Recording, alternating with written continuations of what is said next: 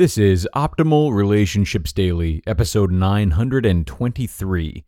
Should I be with the man I want and settle for a life I don't? By Marc Katz of evanmarckatz.com.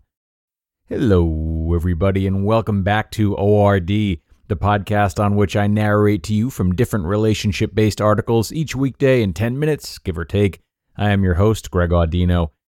Women's dating coach and longtime ORD contributor Marc Katz will be sharing a question from his website today that one of his readers sent in about whether or not she should stay with the man that she loves, but a lifestyle that she doesn't, or at least might not in the future.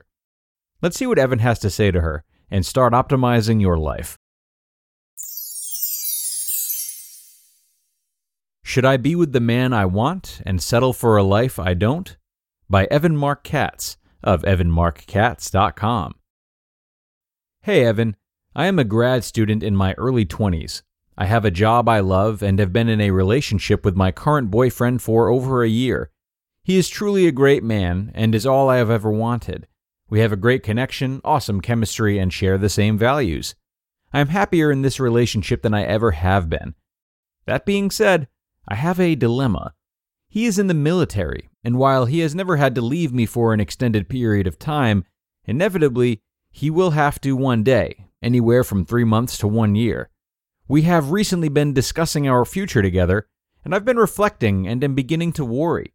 I have always imagined getting married one day and having children, which I could see myself doing with him, but never have I imagined having my significant other leave me for extended periods of time.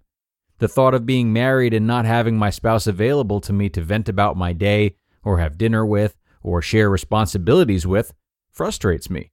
The life I see with him makes me question if that is the kind of life I want for myself. While we are presently happy and content, I foresee problems arising from this issue, and thus being troublesome in our future.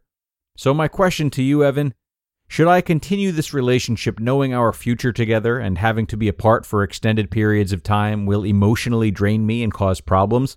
Or should I break it off with the man of my dreams and be selfish and pursue someone who will be available 24/7 when it comes to marriage and children? I feel as if my only options are be with the man I want and settle for a life I don't, or settle for someone else but have the life I want. I appreciate your time, Evan. Look forward to your response. Stella.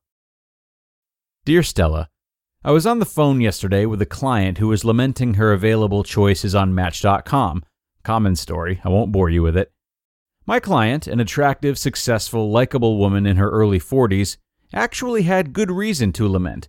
After all, in the past she had gone out with senators and C-level executives from Fortune 500 companies. She is quality and she attracts quality. But I was still left with a question for her. What happened to the senator and the executives? What I got back was some version of too busy, travels a lot, has no time for me, unable to commit, couldn't give me what I needed. Got it. And yet it never even occurred to her that in trying to find an equally impressive man, she would get the exact same relationship all over again. I talk about this extensively in Why He Disappeared. You don't get good qualities without getting the bad qualities that come with it.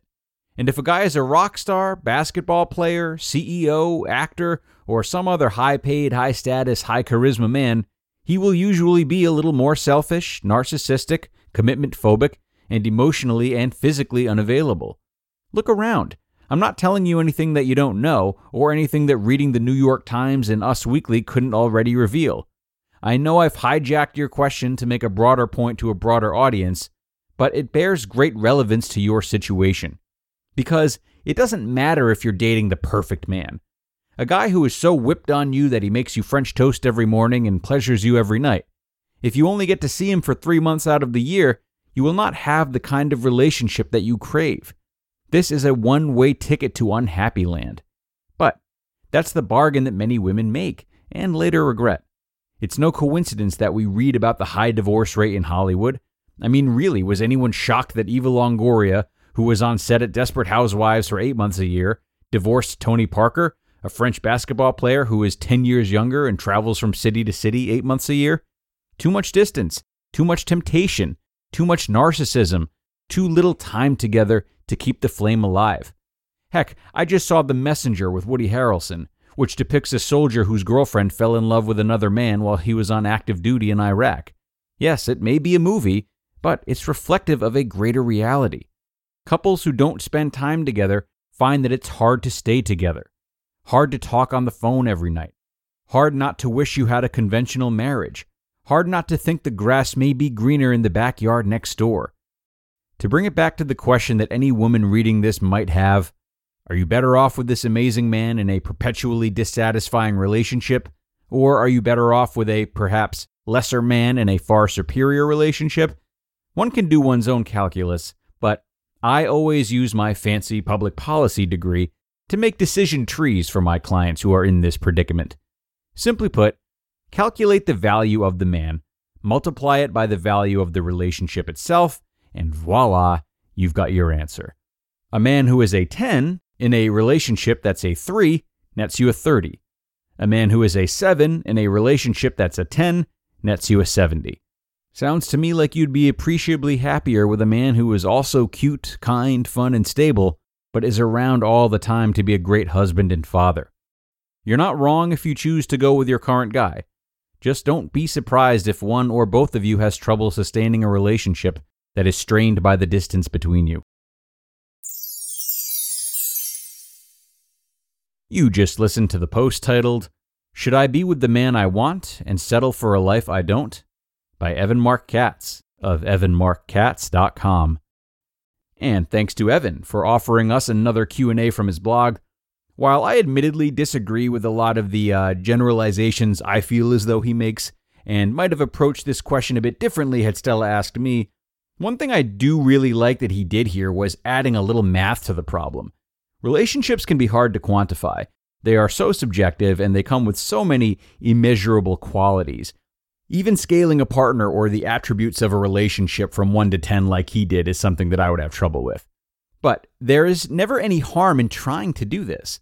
It's simply an uncommon way to make the important choice of organizing one's feelings and detaching oneself from them. This is what we do in therapy, it's what we do in journaling, it's even what we do in meditation. To separate ourselves from our thoughts and give them meaning and value outside of ourselves is a great way to understand them better and look at them with a bit more objectivity.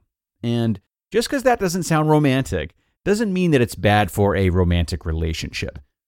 And that's going to wrap us up today, my friends. Thanks a lot for being here and enjoying this post with me.